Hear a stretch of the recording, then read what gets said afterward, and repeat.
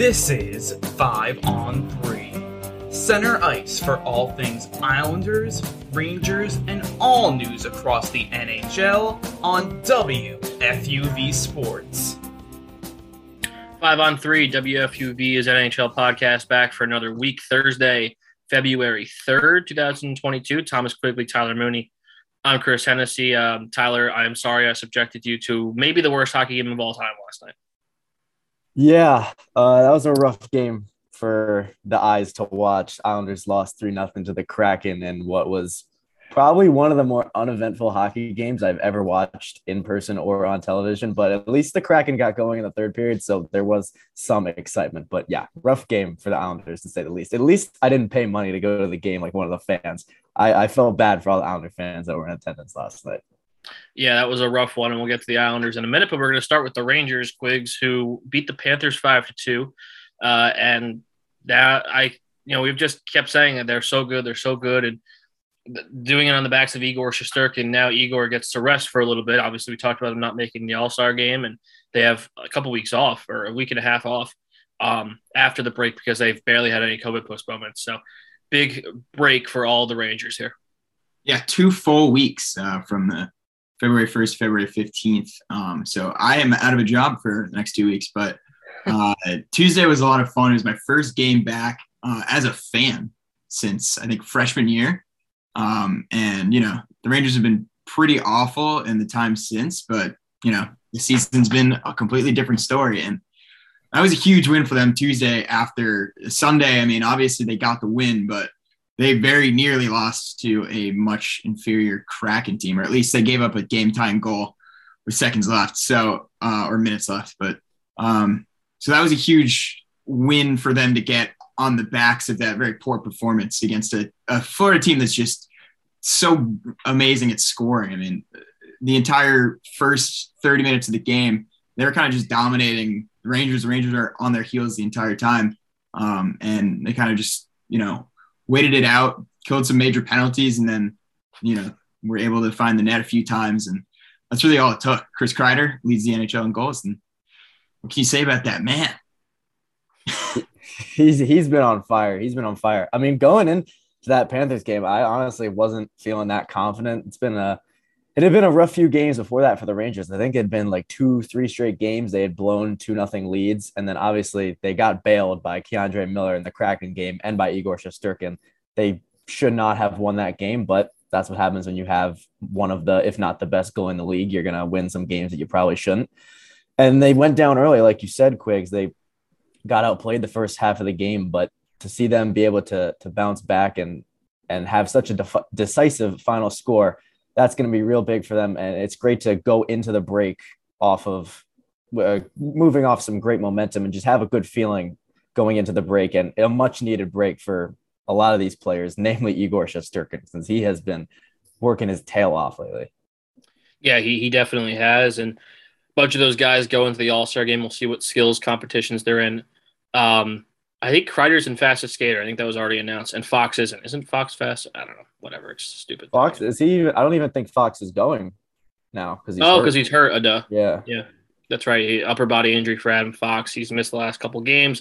There seems to be very minimal concern seems like he'll be back, I guess is my point, in 2 weeks on February 15th, as Quiggs mentioned.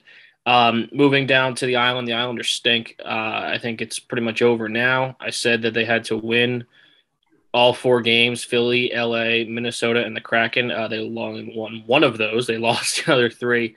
Excuse me. Yeah, they're really bad. Terrible game last night where there was just no offensive energy. The game against Ottawa, they won as well. So they went 2-3 in their last 5 games, I should say. They beat Ottawa 4-1. I mean, they were fine. They weren't great. They were fine. And they kind of got bailed out by Sorokin in the first period. And Sorokin, I think, is starting to break a little bit here. I mean, he's been fantastic this season. And you kind of mentioned it with Shesterkin where he had, a couple games that were just okay. Sorokin's kind of been that way too. But he's been carrying this team to as high as they can go with all the injuries, Tyler. I mean, this team, I think, is ready to fire sale this at the trade deadline now. Yeah, it's certainly looking that way. I mean, it seems like we've been kind of holding off the inevitable in large part due to the fact that they're finally getting healthy now and they have this games in hand advantage on all the teams ahead of them. But playing the way they've played the last few games, it's way too inconsistent on the offensive side of the ice. And like you mentioned, Sorokin's been doing all he can for most of the season, but there's only so much that he can do. I mean, just going back the last week, 2 weeks, I went to the game versus Toronto. They only scored one goal that game. They struggled mightily. You went to the game versus LA, Chris, where they didn't get anything until the last few minutes of the game. And then obviously last night was probably the worst offensive performance they've had all season. So, I mean, it goes without saying, if you don't score any goals, you're not going to win the game. And just the inconsistency that has seemed to plague this team throughout the entire course of the season. Obviously, they haven't been healthy and they're finally getting healthy now. But I think it's just a fact. It's too little too late. And unless they go on like a 5-6 game winning streak at a minimum coming out of this break, I think, yeah, it's pretty much curtains on the season. It'll be interesting to see what they do at the deadline because it's not like they have a ton of movable contracts either. Yeah, I was going to ask, who do you think is, at the top of that list? Varley's gone. I think he's as good as an Edmonton Oiler at this point. Clutterbuck maybe. Parise potentially. Did you get anything for Chara? I don't know. No, I mean probably not. Probably not. I hated the excuse of Pulock is back now. Great. Missed 11 weeks with a 4 to 6 week injury, and they're out of the playoffs by the time he comes back. Not his fault, but they put down Salo to the taxi squad because he's waiver exempt. But Chara is a traffic cone out there. Nobody's taking him even for free. So, and if you lose him on waivers, so what? You save an $800,000. Yeah. That doesn't make a lot of sense to me because at this point, there's no point in playing Zdeno Chara and Andy Green every day, to me. And at this point, there's no point in paying Josh Bailey with Matt Barzal because Josh Bailey's old. He's going to retire soon. Might as well throw Oliver Wahlstrom in there because he can actually score. Barry Trotz has been quite critical of Oliver Wahlstrom's game, and it ticks me off every single time, as Tyler knows, because I was so frustrated the other day when he's just criticizing Wahlstrom's game. He's the only guy who shows up offensively in my eyes besides Barzal. But yeah, to answer your question in a long-winded way, there's not a lot, as Tyler mentioned. Pellick and Pulock are great, but do you wish you didn't sign them now? That's the question. Because is it time to just blow this whole thing up because they're so old that there's no chance they get back there next year? I don't know. It's tough to answer, but I do think they're getting a first-round pick from Edmonton for Varlamov. I think that's pretty much a done deal at this point. That'll be good for them. I mean, but yeah, the other names you mentioned, you're not fetching much for them. So I think this deadline is going to be, I mean, you trade Varlamov hopefully and maybe one or two other pieces, but the real work on this team needs to be done in the offseason because there are no easy fixes. This isn't a team like, I know we're going to talk about Philadelphia coming up. Philadelphia has a lot of expiring contracts, especially on the defense. That's a team where if you wanted, you could have kind of a quick retool. You don't really have that with the Islanders. You have a lot of guys that are locked up for multiple years. So if you want to make a change, you're going to need to make like a big trade. You're going to need to, you can't really, there's not many holes in the lineup in terms of contracts expiring or guys moving on that are going to open up just by themselves. So it's going to be really interesting to see what Lou does at the end of the year. And it's going to be interesting to see how they finish the season. Cause say they get really hot at the end of the season, even if they don't make the playoffs, you can say, okay, well, they finally got healthy and they finally started playing well. Maybe we can take another kick at this next year. But obviously, if they continue to play the way they've been playing, it might be a better option to just blow it up, or at least some version of blowing it up. Yeah, I definitely would agree. And been a tough sledding for them. They'll head out west after the All-Star break. They're going to Vancouver. How about this for a nationally televised game? Islanders at Vancouver at 10:30 on a Wednesday night. That's a must-watch. Lock it in on TNT. February 9th. Oh, yeah. There's a big one. Then a back-to-back Edmonton and Calgary. Then they come home. They have Buffalo and Boston after that. So 2 weeks from today, I'll be at the game against Boston. Be nice to have you said you're without a job. We are too. 2 weeks from today, they're at Boston the next game at UBS. The Devils stink. They gave up like 10 straight goals to the Leafs over 2 games. Sorry, James, our producer, Devils fan, yelled at me, as you remember, because I was being too too kind to the Devils. They stink, and they're going to trade everybody. Okay, moving on to the Philadelphia Flyers. Another team who stinks is going to trade anybody. Is going to trade everybody. Excuse me, but I think it's much more interesting. They Chuck Fletcher had a press conference last week, Tyler, that I'm sure you're aware of because of your Philadelphia roots, where he basically said everybody's on the table, which would include Rasmus Ristolainen, who they're not going to get a first-round pick for unless Chuck Fletcher duplicates himself and makes himself the general manager in another team. So this is going to be really fun because I don't like Philadelphia sports, as you know, and I'm enjoying this. Yeah, it's certainly going to be interesting. I mean, talk about a rough season coming into this year. They obviously, in the bubble, they were a game away from going to the Eastern Conference Finals, and they didn't make the playoffs last year. But coming into this year, I know at least I had them making the wild card. I'm not sure what everyone else had, but no one thought they were going to be this bad. I mean, they've had 2 separate 10-plus game losing streaks, which is insane to think about, especially when you think there's still like 35 games left in the season. So they could easily pull off another one. But the thing with the Flyers, are they this bad? I don't think so. They've had a lot of injuries. Couturier's out for the year. He's missed a lot of time. Ryan Ellis, who was their big acquisition this offseason, he's out for the rest of the year. He's barely played for them. Joel Farabee's been hurt. Kevin Hayes has been hurt. So, I mean, these are massive players for the Philadelphia Flyers. You can't really expect them to reach the expectations they had without these guys in the lineup. And I mean, Claude Giroux is obviously the number one name of any team in the NHL at the trade deadline this year. So you got to think that he's probably as good as gone. He just needs to waive his no move clause. So you would think the Flyers would be able to fetch quite a haul for him. And then just this offseason, similar to how it is going to be very interesting for the Flyers because they do have a lot of UFAs. You just mentioned Ristolainen. He's a UFA. I feel like they're going to kind of have to re-sign him just based off the fact they gave up so much for him. But other guys like Keith Yandel, Justin Braun, they're all UFAs. So the Flyers defense seems to be their main issue, and they will have an opportunity to retool it if they wish, but it's certainly been a brutal season for them so far. So my brother lives in Philly. He's grown up a Boston sports fan, as have I, and he doesn't really care about hockey at all.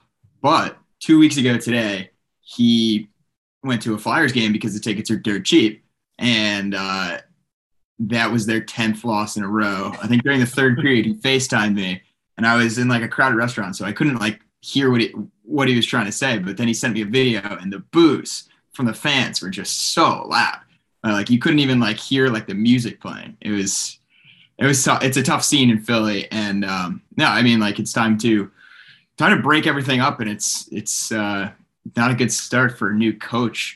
And with Claude Giroux, obviously he's a Philly guy, or he's not a Philly guy, but he has been a Philly guy since he entered the league, and he's kind of the face of that franchise. So that'll be a tough move to make if they end up trading him. But it's definitely not where the Flyers want to be right now.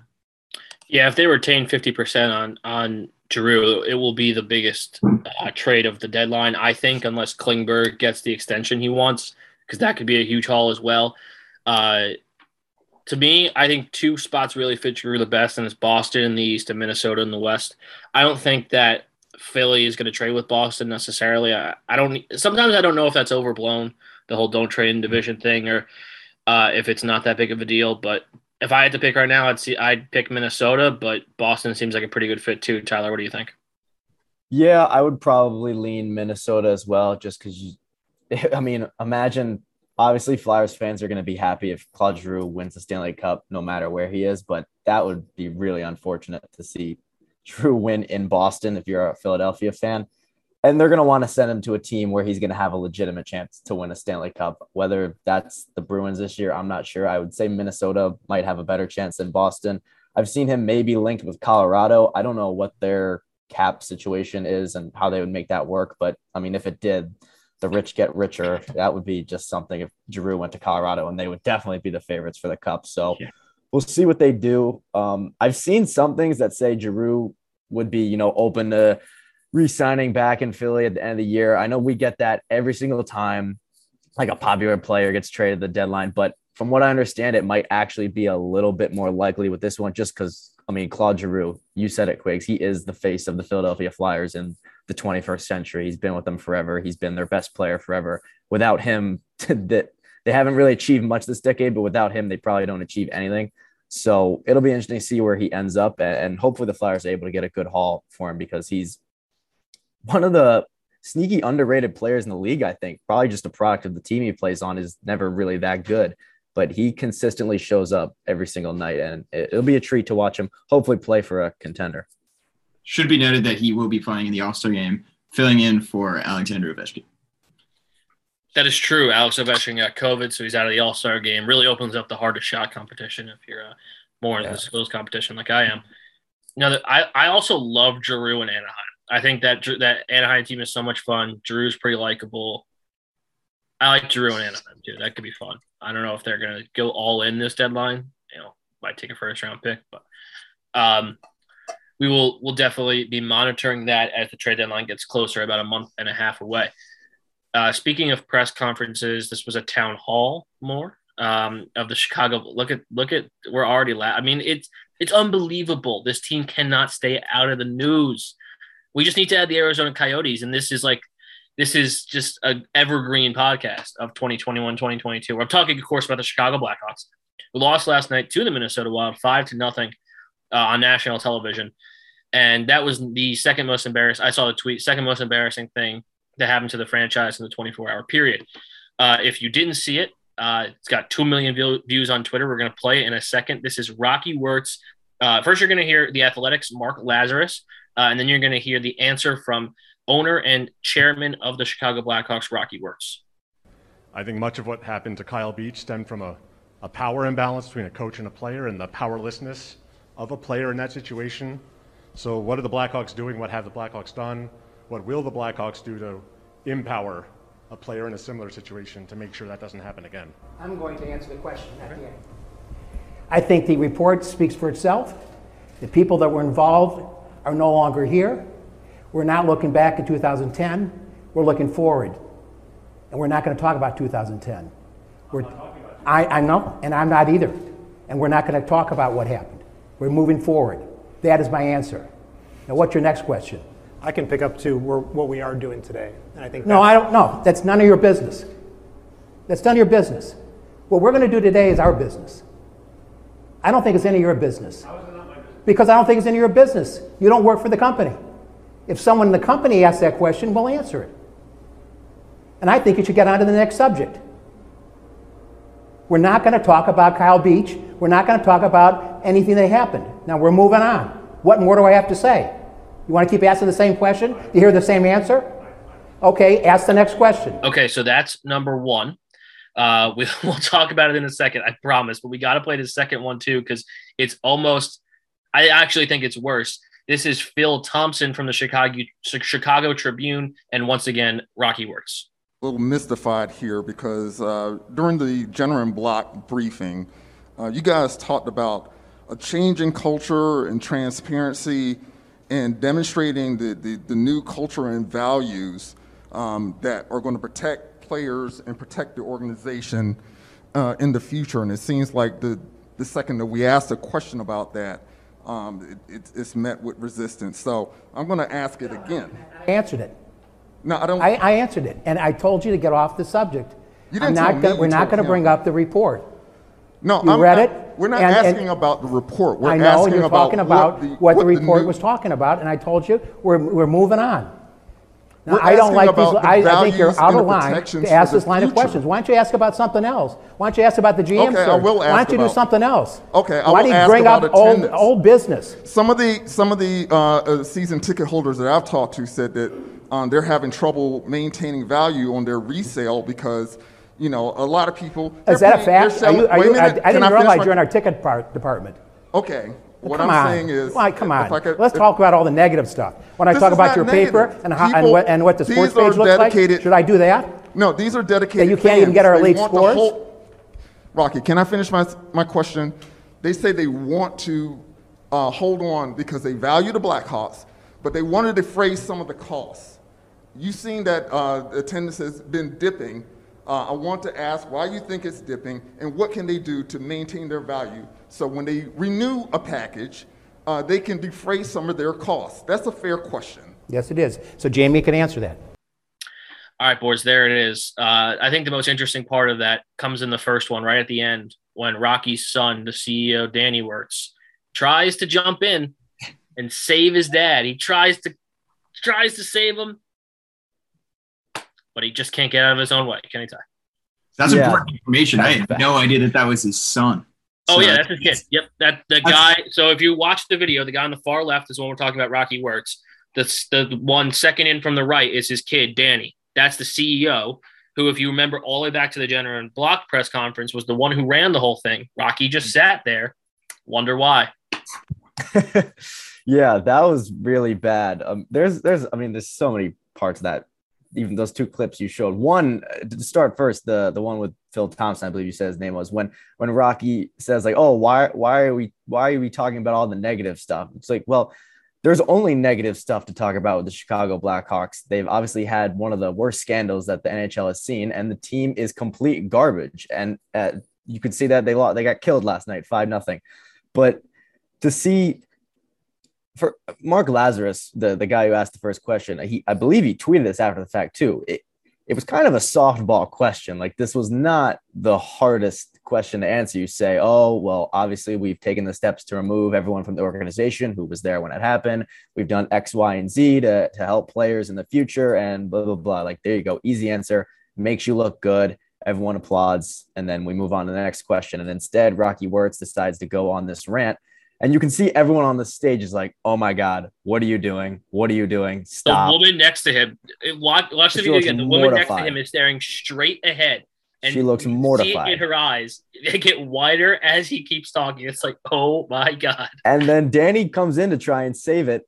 And Rocky doubles down. He doubles down and makes it even worse. And I'll just finish with, it's easy to see how, like, these kinds of things, sexual abuse cases, and I'll even expand it to the cases of racism we've seen in hockey recently.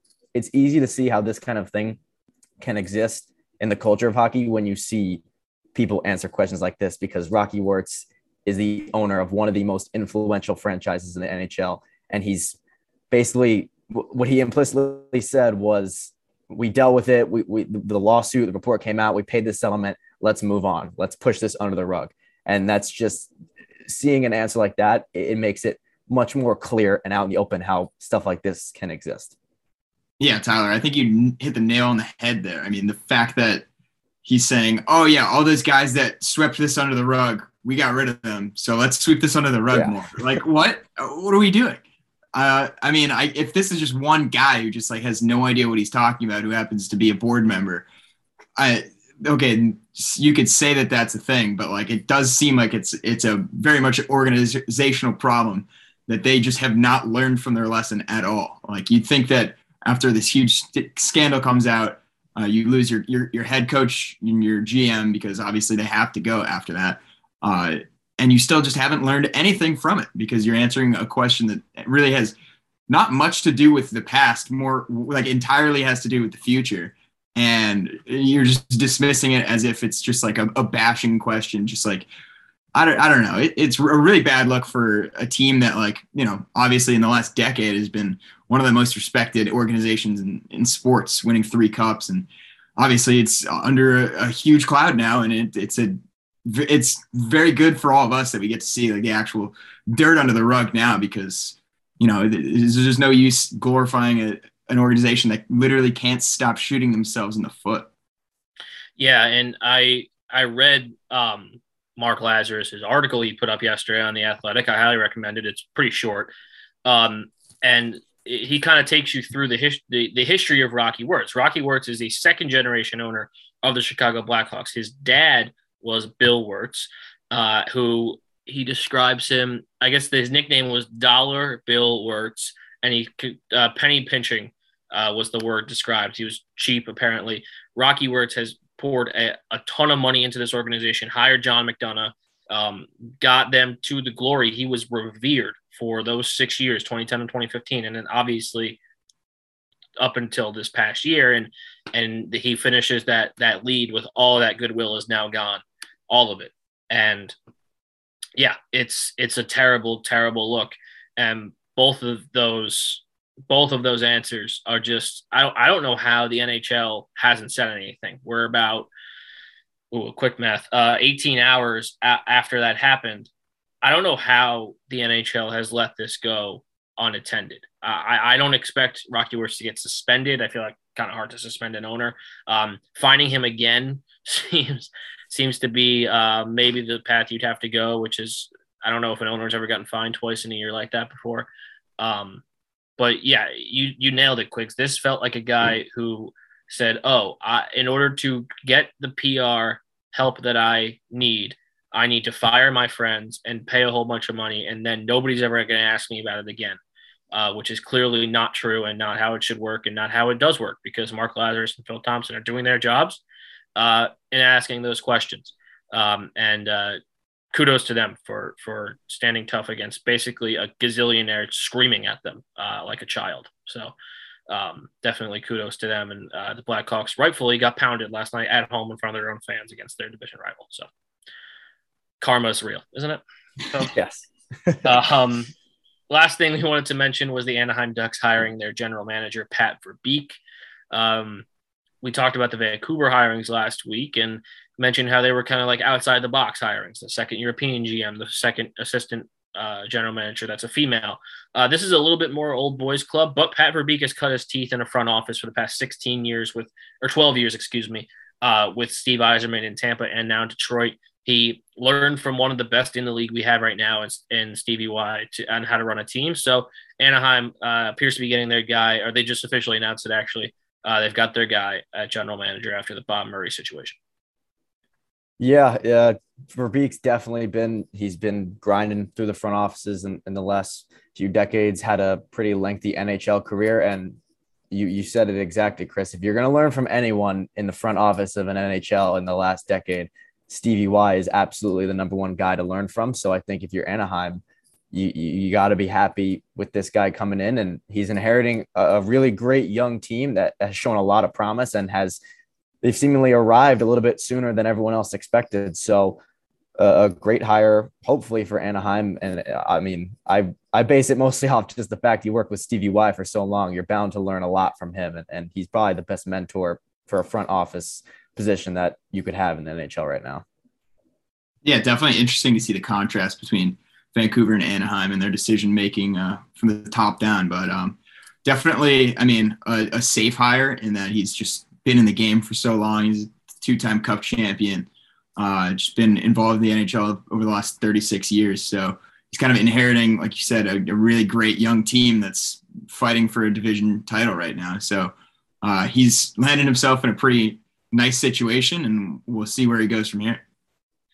Yeah, they should be a fun team to watch in the future. And the Trevor Zegras' NHL career kind of lays in his hands. So as American hockey fans, we're definitely tuned into that as the young American star. Were you guys on the podcast? We talked about he did the Michigan in stride. I mean, I don't think I was on that one, but that was crazy. That was crazy. Just an insane goal. Ridiculous. Absolutely ridiculous. The last thing I wanted to mention before we head out, the U.S. women's team started off their Olympic tournament this morning. They won 5-2 over Finland. Finland's the number 3 team in the world, and they put on a pretty good beat. And they were up 4-0 in the second period, and the shots were 26-6. They put the beat down on them. Finland's starting goalie, I believe, is injured. She's regarded as the best goalie on the planet, and she used to play at the University of Minnesota. Injured, not at the tournament, so that obviously takes away from them. But this is a 2-horse race again between Canada and the U.S. And unfortunately for the Americans, Brianna Decker got hurt. I don't know if you guys saw this, stretchered off the ice in crutches and out of the tournament. She's not going to return. So that's a tough blow for the U.S., but a good start for sure to get that 5-2 win under their belts. Yeah, great start. Go Team USA. I completely forgot that the Olympics were starting today. Do we know when have the opening ceremonies already happened? I don't know them. I think opening ceremony is tomorrow. Okay. That's what I care about. I love watching the opening and closing ceremonies. Yeah. So thank God I didn't miss that. Completely forgot they were starting today. Yeah, especially, I mean, the last Olympic ceremony that was like I think Beijing, like in 2008, had like one of the coolest opening ceremonies of all time. So now we get another one just 14 years later, which is kind of insane. But yeah, very excited to watch some Olympic hockey. Women's going for their second straight gold medal, right? Yes, they won in 2018 on the penalty shot. Yeah, so they're the team to beat.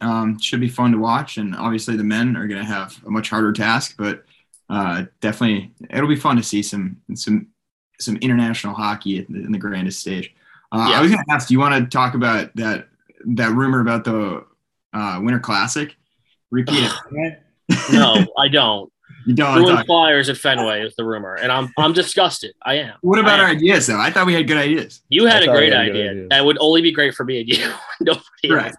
To play Islanders Rangers at the Yale Bowl in New Haven, which would be great for you and I, and would there's so many hockey fans in Connecticut. I think a lot of people would get a lot out of it. Yeah, I know, but a lot of Bruins fans. So yeah, but yeah, Islanders Rangers in Central Park has been a rumor for 10 years now.